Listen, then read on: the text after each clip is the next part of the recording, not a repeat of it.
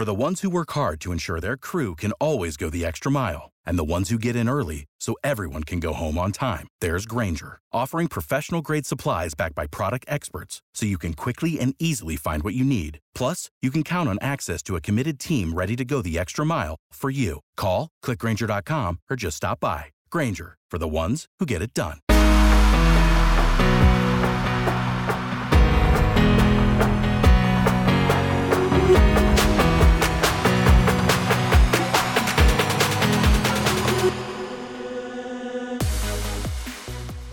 Hello, and welcome to This Week Explained. I am Tiana. And I'm Kervin. And today we'll be covering the big geopolitical stories of the week. But first, I just felt the need to mention that we got our first hater in the comment section of a UK article, so we finally made it. We made it, yeah. We did it. I mean, I think it's important to point out that his complaint was mainly the fact that you didn't have a high rank in the army, so he felt like you didn't deserve a platform, but he obviously doesn't know very much about what you do outside the fact that you were in the army for 15 years. And that just barely covers what you've done, but okay, we got it. We're not for everybody, it's fine. 15 years is entry level these days. Yeah, it is. But you've gotten a lot of expertise elsewhere. Yeah. You've had a lot of hands-on training in other departments, other places, doing other things. Anyways, I don't know what I'm talking about anymore. I guess we just need to get right into it. Anyways, thank you for finally talking trash about us. We've been wondering when this day would come. Super As always, pumped. just email us. If you got an issue, we got no problems talking with everybody listening.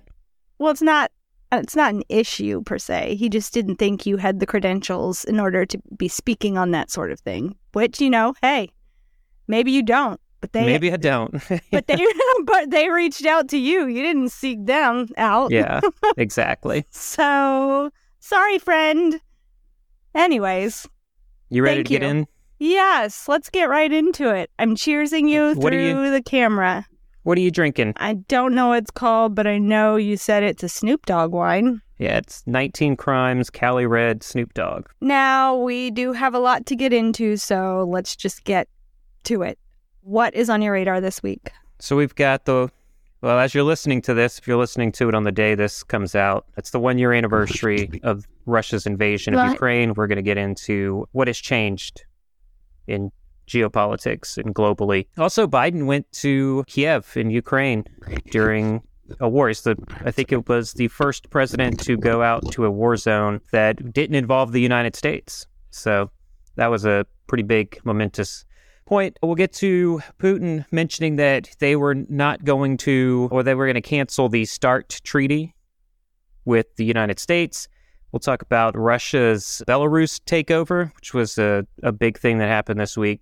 Also, Moldova is inching closer to being taken over by Russia without even a military invasion. I do have an update on Sweden and Finland's entry into NATO. We have some good news there. Then we'll talk about China. They have started to discuss sending weapons to Russia. That's a pretty big deal. And then France has officially left Burkina Faso. They took the flag down and the military has left. We'll get into the implications of that. Oh, wow, that's wild. Well, let's just say it. What's happening? What's the big news coming out of the war in Ukraine? So like I said, we reached the 1-year anniversary of the war in Ukraine. In the lead up to the anniversary date, the world got a glimpse inside Putin's mind because he did speak to Russia's parliament this week. He was kind of just trying to stir up a sense of identity and patriotism in an effort to prepare the people for what we have talked about, a prolonged war with Ukraine and also with the West. He framed the conflict actually as an existential crisis or an existential threat against Russia. He presented the West as, he presented all the information as a Western imperialism versus Russian culture and values. So he's trying to paint himself as the defender of not, just Russia, but also the defender of all the non-Western global population. Then I assume there was no talk of possible peace deals being in the works. Not in the near future. He didn't say anything about that. because he did make it clear that he is preparing to maintain the current conflict with Ukraine, and he's also calling this a conflict with the West that he is prepared to maintain for an extended period of time. He also publicly rejected current Western sanctions. He encouraged the people of Russia to remain in Russia and to remain citizens of Russia, wanting them to open new businesses and change the lives in their cities. Now, these comments actually it was directed squarely at U.S. President Biden's own speech, where President Biden actually promised to support Ukraine until the end of this war. Well, that gets us to the next topic, which is Biden's surprise visit to Kyiv. Can you offer any insight into that trip, why it was approved, and what its intended purpose was? Yeah, definitely. I'll say that while these trips come as a surprise to us and to the media, the planning of this, I think, and I don't know all the inner workings, and it was probably just like weeks of planning, but it could have been months in the making between a very select group of people. I do consider it a show of force to Putin that the United States is not going to back down from sending Ukraine military equipment. He also agreed to $500 million more of military equipment to Ukraine during the speech. So the entire trip was most likely planned, and this was near the war's one-year anniversary, to counter some elected U.S. officials' calls to end that aid to Ukraine altogether. And Putin does notice those calls for aid to end to Ukraine, right? He could use that as a way to drum up dissent within the U.S., couldn't he? Yeah, Putin is definitely seeing those calls. They're getting loud now, calls for an end to aid, and he's going to continue to promote that to his people. That some officials in the U.S. actually don't support Ukraine. That's how he's going to frame it. It's going to help, the messaging's going to help maintain public support for what he calls still the special military operation. But like you said, Russian agents within the U.S. are going to use these statements by elected officials to try and cause a rift among the American population. What can people do to identify these attempts at dissent? Well, they can keep listening to this podcast. We're going to continue to highlight those things. Yeah. Also, don't take anything at face value, even when you're listening to us talk. I do understand not everybody has the time or ability to do a deep dive into all the information that's being presented, but if you just do a quick scan of the person providing the information, that can actually help a lot. So you can kind of see where their biases come out, especially on social media. Maybe they're always promoting a pro-Russian narrative, or maybe they're always promoting a pro-Western narrative. You can find that out about them, and then go find alternatives to that narrative and kind of piece together the commonalities to find the facts. All right. Well, thank you for that advice. Does that usually take minutes or hours of research, though? Some of us are busy, okay? Yeah, and I get that. And in this day and age, it takes seconds. Okay. Everyone listening, Tiana, you know this, there's no shortage of opinions in this world. And everyone wants to broadcast those opinions on social media. Yeah. So finding it is easy. I would say identifying the facts through different narratives, that takes time. Yeah. And it's just taking time to train yourself to do that. So the more a person works at it, the quicker it is to identify. Well, let's transition to Putin's statement on the START treaty. What's going on there? So, he announced that Russia's going to suspend its participation in the new START treaty. So that's the nuclear treaty between the U.S. and Russia. Russia's foreign minister actually came out right after that, and he said that while Russia is going to suspend participation in the treaty, it's still going to abide by the rules of the treaty. Do you believe them? No, not at all. Not even for a second. I mean, nothing Russia has done in the last year makes me want to believe their public statements. Okay, so what are the pitfalls of Russia not participating in the START treaty? Like we called it.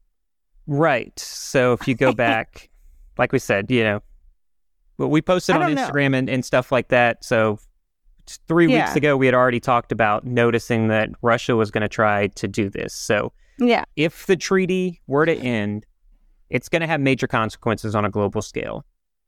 First, it could lead to a revived arms race between countries that already possess nuclear capabilities, not just the U.S. And then without any inspections or limitations, those countries may look to increase the size and scope of their nuclear arsenals in order to gain I would say, more political leverage over their adversaries. So not to really use these weapons, but as political leverage.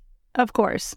One of the countries I'm looking at, North Korea, is I'm focused on that because they do have a desire to increase and improve their arsenal. What about Iran? Definitely Iran as well. They are on that same. I put them on the crazy scale. North Korea is a little bit above Iran on the crazy scale. Of course. Hey, you shouldn't say crazy scale. That's not. You need to change the name of the wild card scale. The wild card. There you go. Wild card scale is much more palatable. Now, than calling somebody crazy. I mean, very few people in this world are crazy. Kim Jong-un is one of them. Would you shut up? We have an audience now. I would like to live to... Well, I'm not going to say how old I'm turning this year. Never mind. Well, I did want to say that one of the big things is all of this going on is going to make it especially difficult for countries like ours, like the United States, who does try to follow these treaties. It's going to make it very hard for them to monitor those threats that are created by these foreign entities who have ill intentions. But hold on. Are we actually trying to follow the treaties, or are we too pretending while trying to figure out new weapons? You know what I mean? I feel like this treaty was more to control other countries. I can say that as far as I have seen and in my career, we have abided by nuclear treaties. We do abide by them. Okay. It was just a serious question. I didn't know. Because I feel like... We don't abide by the Geneva Convention sometimes. We don't abide by proper interrogation techniques sometimes within the United States. But I will say after the bombs dropped on Hiroshima and, that sort of just the sheer impact of that, I think, has put in the mind, at least in the West and within the United States. Because we were the ones that dropped them. Yeah, exactly. And that's not lost on anybody. I would hope that's not lost on anybody. Yeah. Without the ones like you, who work tirelessly to keep things running, everything would suddenly stop. Hospitals, factories, schools, and power plants, they all depend on you. No matter the weather, emergency, or time of day, you're the ones who get it done. At Grainger, we're here for you. With professional-grade industrial supplies, count on real-time product availability and fast delivery. Call, clickgrainger.com, or just stop by. Grainger, for the ones who get it done. Well, does this increase the possibility of nuclear war? First of all, I wanted to thank you for clarifying that because, I mean, I know some people had similar questions to mine, which are we actually abiding by these treaties, or are we just trying to make everybody else do it? We're trying to make everybody else toe the line, but we can do what we want. And like I said, we'll call it out. Sometimes we just do what we want for the good of the world, what we think is the good. Yeah, we can't say it's for the good of the world as a whole. It's the good for our country, which is the way most countries operate. Or we believe it's good for the country. Yeah. Okay, that's a rabbit hole for another time. Yep, we'll do that another time. Let me ask you again. Does this increase the possibility of nuclear war? So I'll say with Russia, it does not. I'm still not. Definitely, they're not going to send nuclear weapons to the United States. That I don't see right now. But, the wild card scale that I renamed. Yeah. You've got North Korea and Iran. So Iran, by the way, just enriched uranium past 84%, which is a huge breakthrough for them in getting a nuclear weapon. Though either one of those countries can make a decision to fire off a nuclear-equipped weapon just as a show of force, which is going to cause an enormous amount of conflict globally. So what does uranium have to be enriched? What percent does it have to be enriched to in order to make a nuclear weapon? Do you know? I think it's just over 80% to begin to test the weapon. Okay, I see. Well, were you going to say something? I was just going to say, but they're doing it. They're saying, well, we're just trying to make nuclear power because it's a clean form of energy. Yeah. And we need that for our country. Yeah. We all need clean energy. Yeah. Anyways, let's stay with the Russia talk. You mentioned Russia may be trying to take over Belarus. How would that be possible? And are they actually trying to do this? Yeah, I like the last part of it, that last question, because this actually does come from a leaked internal strategy document from Vladimir Putin's executive office. So that doesn't mean it is the thing that's actually being planned. It could just be one of the many contingencies presented to Putin during the year. I will say the fascinating thing that I found is reading pro-Russian Telegram channels, because they're starting to push a narrative that, listen, this isn't absurd. They say the Belarusians, they're constantly polling highly in favor of this. They say Belarusians actually want Russia to take over. And are you seeing that what they say is true? Do Belarusians want to be absorbed by Russia?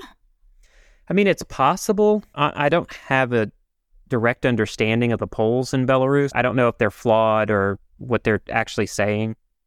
But I will say what I do know. Belarus is inching its way into the war in Ukraine. They've staged troops on the border, and President Lukashenko has been a very good ally for Putin, even better ally than Xi has been in China. So whether the Belarusian people want this, I don't know, but Lukashenko wants it.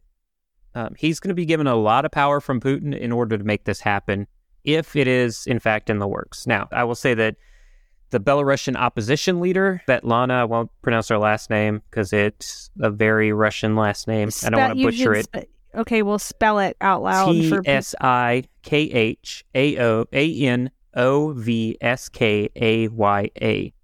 And they say that this consolidation of power, and I'll quote him on this, is not a union of equals. It is a roadmap for the absorption of Belarus by Russia. Since our goal is to return Belarus to the path of democracy, it will be impossible to do so in a union state with Russia.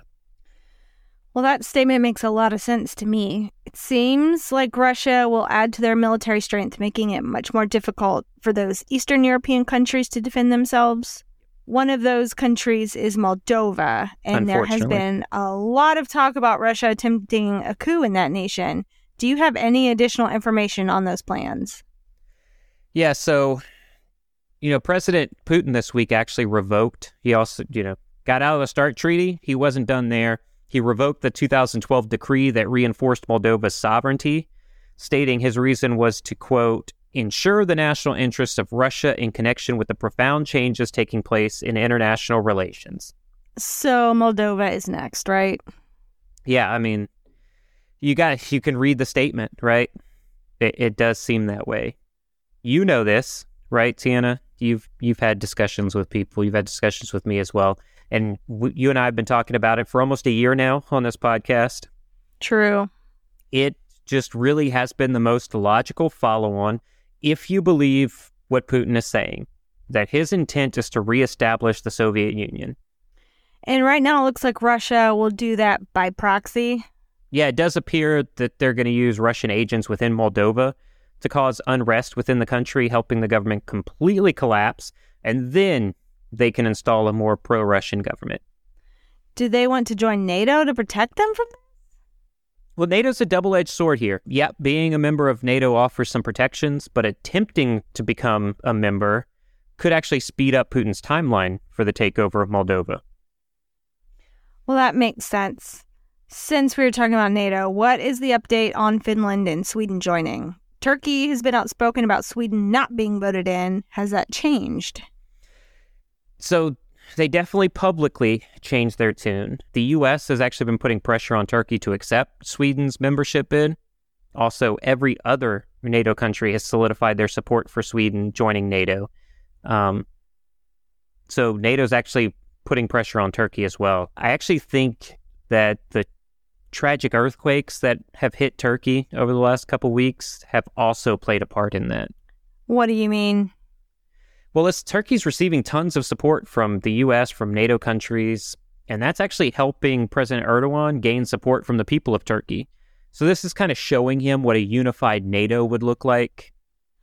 Oh, gotcha. I can see how that would be possible. Since we're talking about support in a unified alliance, let's talk Russia and China. Is China really going to send weapons to Russia?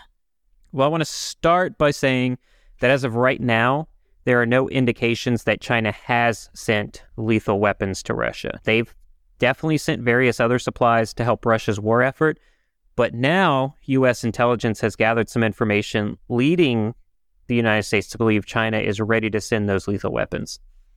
What is the difference between NATO sending lethal weapons to Ukraine and China sending them it's a to good Russia? question. It's a good discussion to have. So I'll say Russia and China see no difference. Yeah. If NATO can send weapons, then why can't countries aligned with Russia send weapons?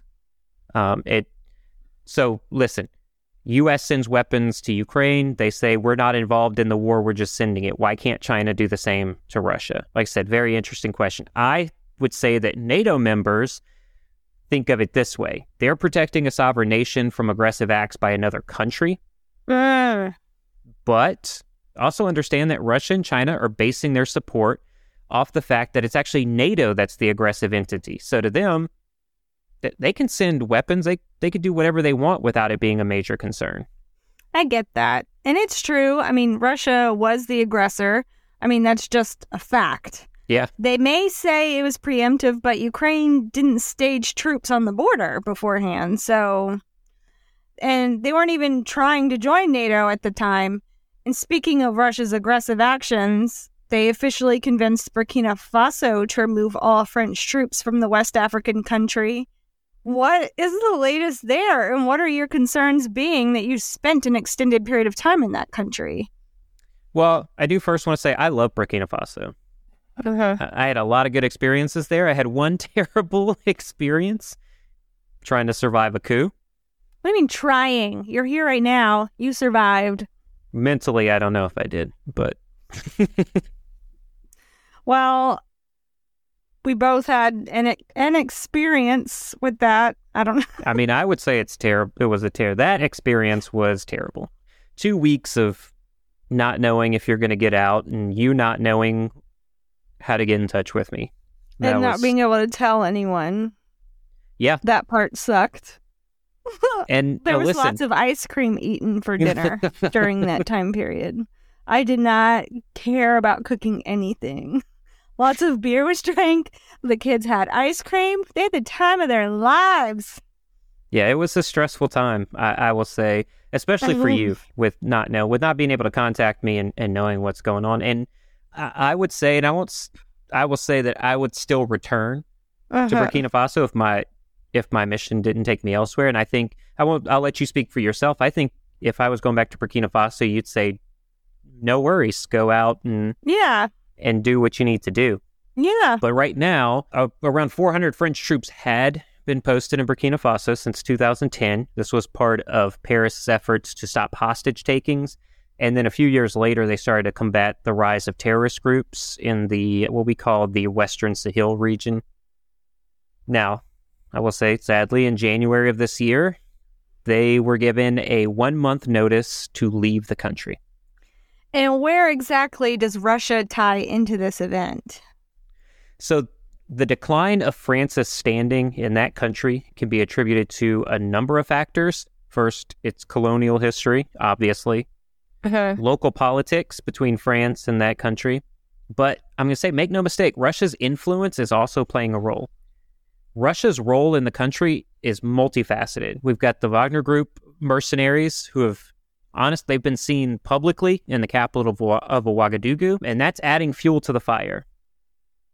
And also, Russia's waging a sophisticated and coordinated information warfare campaign.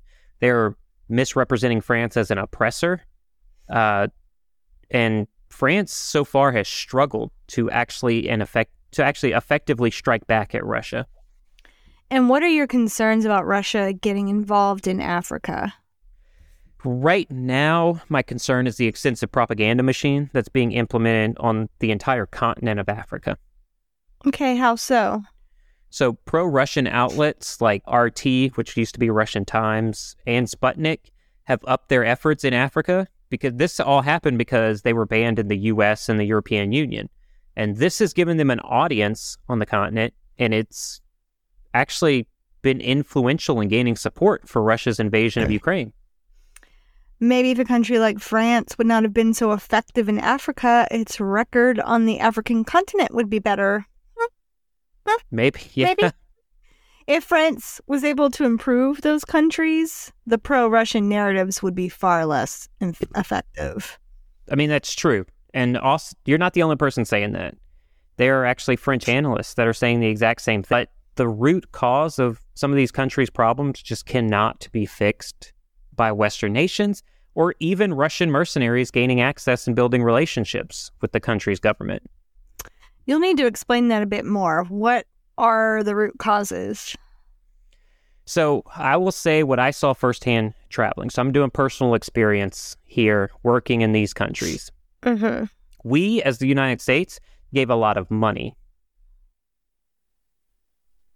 We gave tons of cash to these nations. That money went directly into the pockets of various political leaders and not to the people that needed it the most. Huh. We also provided advanced military support to defeat terrorist organizations within the countries to protect its people, while some in the government were actually colluding with those terrorist organizations. So, Ugh. what I'm saying is the root cause is corruption across the board. Would you say the U.S. government is corrupt? Yeah, not 100%. There are not some non-corrupt people in the U.S. government, but some aspects of it are very corrupt. And look where we are right now. Yeah. You're seeing that. It's not as if we have the best economy we've ever had, but I will say even with corruption in most of the free nations around the world, there are checks and balances to that. So the main one in the U.S. is the right of the people to protest. Not every nation has that. And also some nations, the crackdown on protesters is downright inhumane. Have you thought about any ways to improve some of these developing nations dealing with corruption?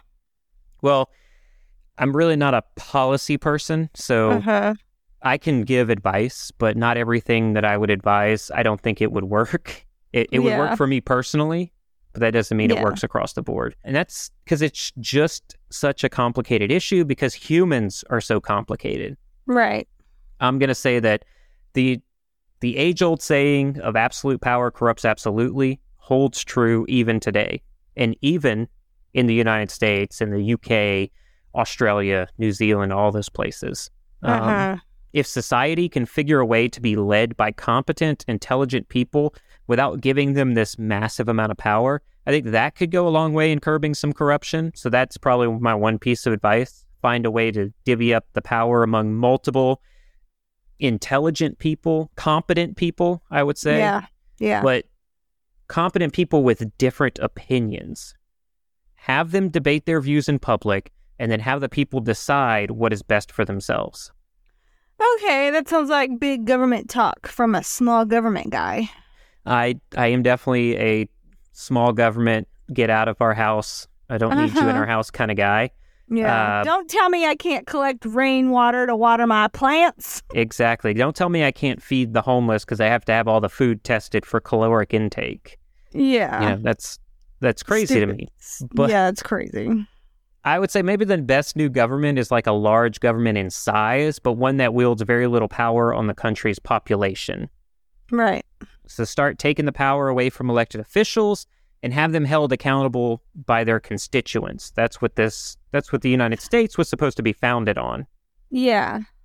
So instead of like putting people in power and then having them draw up all the laws and stuff they want to pass, they have to kind of debate it out in a public forum and then have the people vote on which thing they'd want to have passed. That would make sense.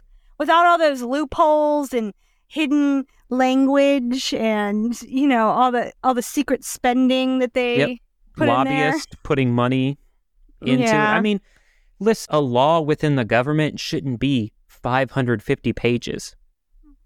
Yeah. It should be, this is what happens when lawyers get involved. It should be 3 sentences. This is what you can and cannot do. Yeah. Simplified language, easy to understand for the common person. Yeah. And not just flowery language that's difficult to decipher. Yeah, and it puts all kinds of stipulations that, guess what? You you know who can not abide by all those stipulations? It's the people in power. We saw that all through COVID. It was like, don't get out of your house, but I'm going to come out of my house. Yeah, I'm going to go have a party. I'm going to go get my hair done. I'm going to fraternize with my family. Yeah, but as we go down my bubble, that rabbit hole of what happened, then I'm going to just reiterate. Yeah. We're not policy people. No. We don't make laws. Our opinions just sometimes slip out sometimes. Yeah. And what we're talking about now could actually make things worse. I don't know. We just have to see it in action. Well, they're going to tell, like, if anybody contacted us, they'd say, that would make it worse. I'm saying if, like, a politician, of course they don't want things to change. Yeah, because my advice is to get them out of power. We need new people. We need people that aren't 80 years old. Definitely. And younger people listening to this, get out there and try to make a difference. You're going to be the future, and you're going to do the right thing. I really believe that. Me too. I feel good about that. Is there anything else you would like to discuss this week? Honestly, that might have been the best way to end the podcast that we've ever done. A call to action for young people to get into politics. Help us! We messed up! Yeah. We ruined everything, and now we need your help. Definitely. I will say I did, yeah. Gosh. No. But yeah, we are out of time. Well, as always, if you like this show, please try to tell at least one person about us. We can be found wherever you listen to your podcasts. If you have a moment, head over to Apple or Spotify and give us a 5-star review, because those can help us get noticed by thousands of podcast listeners globally. And if you would like in-depth coverage of these stories and more, follow us on Instagram at Oakland Analytics. And I will say we've gotten tons of 5-star reviews, and I do thank you guys for that. Yeah, you guys have shown up in force. In fact, I'm almost ready to take that line out of our clothing. Yeah, you want to so bad. You don't need to say that anymore. You guys have answered the call to arms, and we appreciate it. Great form. We love it. As I always say, Tiana, thank you so much.